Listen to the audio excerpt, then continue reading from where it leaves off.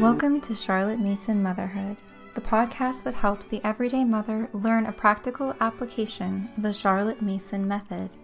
Today we are discussing Charlotte Mason's second principle of education, the good and evil nature of a child.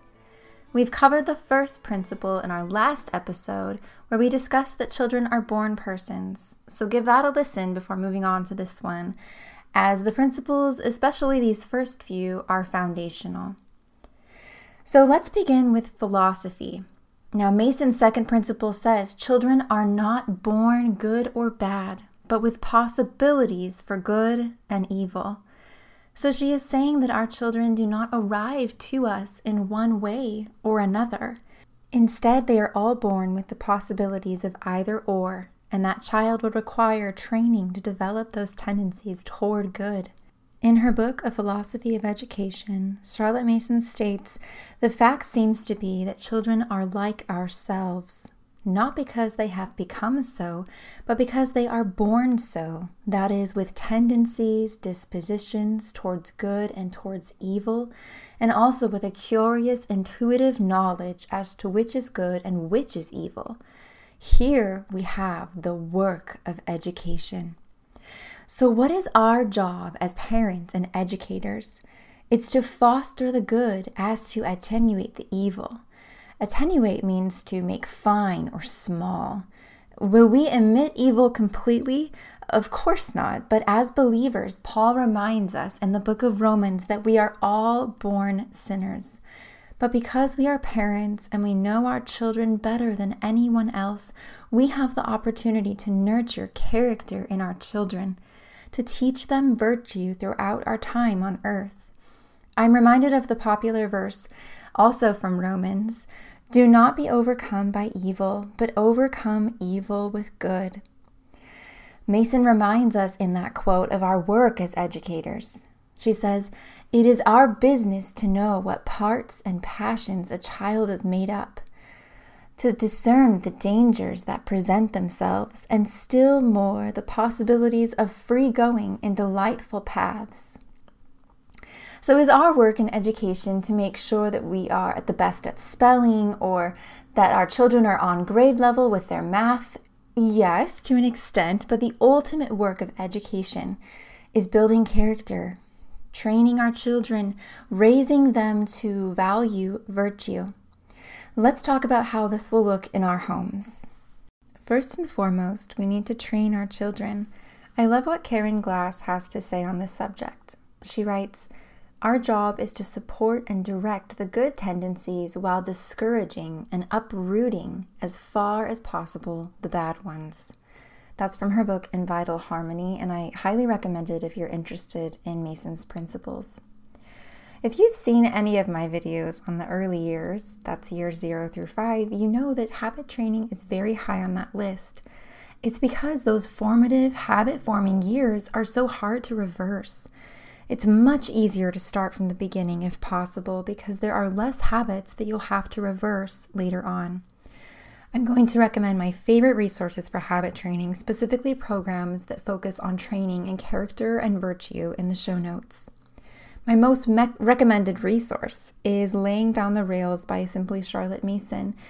I recommend it more for the parent than I do the child, and it's because they offer concrete tools on how to work with your kids and remind them of those habits we're trying to form, whether it's character habits, neatness habits. But we've also used and loved the 24 Family Ways book by Clay Clarkson, and that is more about character building and really practicing those virtues that we want to see developed in our children. So I'll link to both of those in the show notes. And the next thing we need to do in order to develop these tendencies for good in our children is to teach them the knowledge of God through the Bible. Mason refers to this as the chief part of education. Yet pretty much every school has decided to do away with the teaching of the Bible and of God. We have an advantage as homeschool mothers to read our children the Bible from an early age. Through short daily Bible lessons, we have the opportunity to teach them that God's divine law is the ultimate law. What better way for our children to learn of good and evil than through the story of Adam and Eve in the garden, or Cain and Abel in the Old Testament? The Bible is a living book full of stories and examples of good and evil. Let those readings be our child's teacher. We can also rely on the Holy Spirit for guidance on teaching the Bible. And that reminds me, I remember Mason saying somewhere, though I can't remember where, that the child shapes his life on any pattern set before him. This means that a child will live what they see. Do they see mother picking up her Bible in the morning, hungry for the Word of God, or maybe in the evening? We as parents can study the Bible and use it as a tool for guiding virtue in our children. If you haven't already, pick a book of the Bible to study and spend some time on it each day. Even just 5 minutes can make a difference. The next thing we can do, and if you homeschool, you're well on your way to beginning this step, is to offer the educational feast that Charlotte Mason recommends and abandon traditional educational methods. What is the difference between Mason's method and the traditional educational methods? Mason writes that the role of the teacher is to expose our children to beautiful literature, the arts, and to spend time in the Lord's creation. And through these rich experiences, we are directly connecting them to God. A traditional school setting would emphasize that the teacher is the deliverer of knowledge. Textbooks are used and grades are given based on performance. Mason talks about how detrimental this is to a child's character and the natural desire to know. She mentions in Volume 6, which is A Philosophy of Education, that every child has an appetite for knowledge, and also emulation, that is the desire to be first. I remember students in my kindergarten class always trying to line up first when we go to the door for bathroom break or lunch. We've grown so used to using this against our children in an ineffective way when we consider knowledge.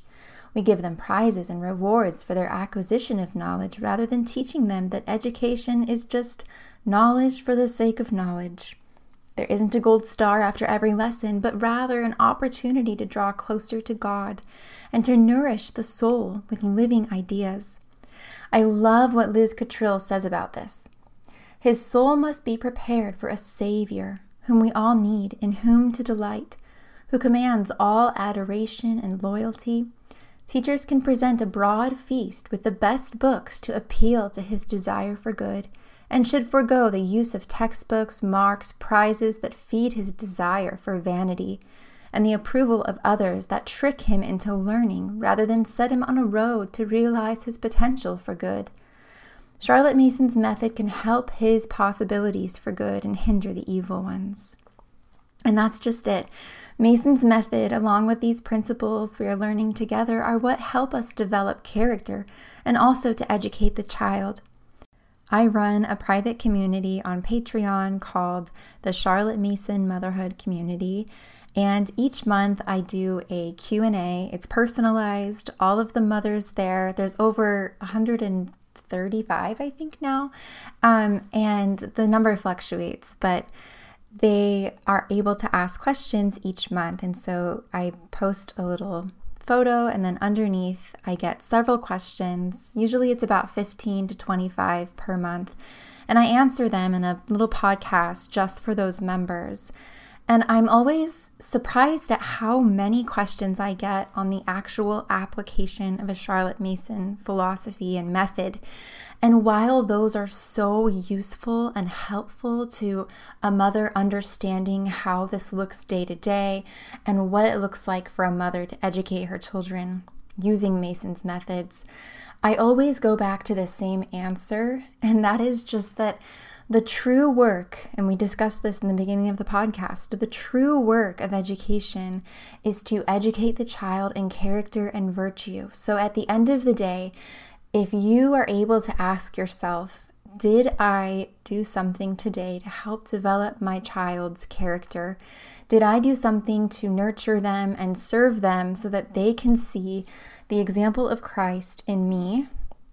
And they will take that with them for life. So even though it can seem overwhelming, just trying to understand all of Mason's methods and the way, all of the books that you need and the way you're supposed to teach a Mason inspired lesson, as long as you're doing your best to really develop your child in the best way you can, you're doing okay. And that's just my little reminder for you as we close this podcast. But if you are interested in joining our community, there is a link to our Patreon group down below in the show notes. I have a lot of content over there. Last year, I recorded a several minute long morning routine video. I've recorded me doing lessons with my 2 daughters. And I have a lesson plan with me video, a summer prep video. I talk about meal planning and afternoons in our homeschool. So there's a lot of really useful videos that you can watch and kind of understand and see what it looks like in our home. We're definitely not perfect, but I just, live each day by the grace of God and just ask Him for guidance each day. And again, as long as you're doing that, you are doing a wonderful job. So I hope this was a helpful breakdown of the second principle.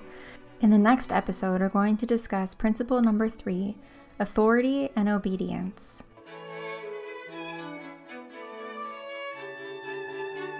One of the hallmarks of a Charlotte Mason education is narration, the act of knowing and telling back. At the end of each episode, I ask that you either write down or tell a friend, your mom, your husband, whomever, about what you learned from today's podcast. You can also share on Instagram and tag me so I can read your narration. It is my hope and prayer that whatever you gathered from today's episode blesses you and your family. Until next time, thank you so much for listening.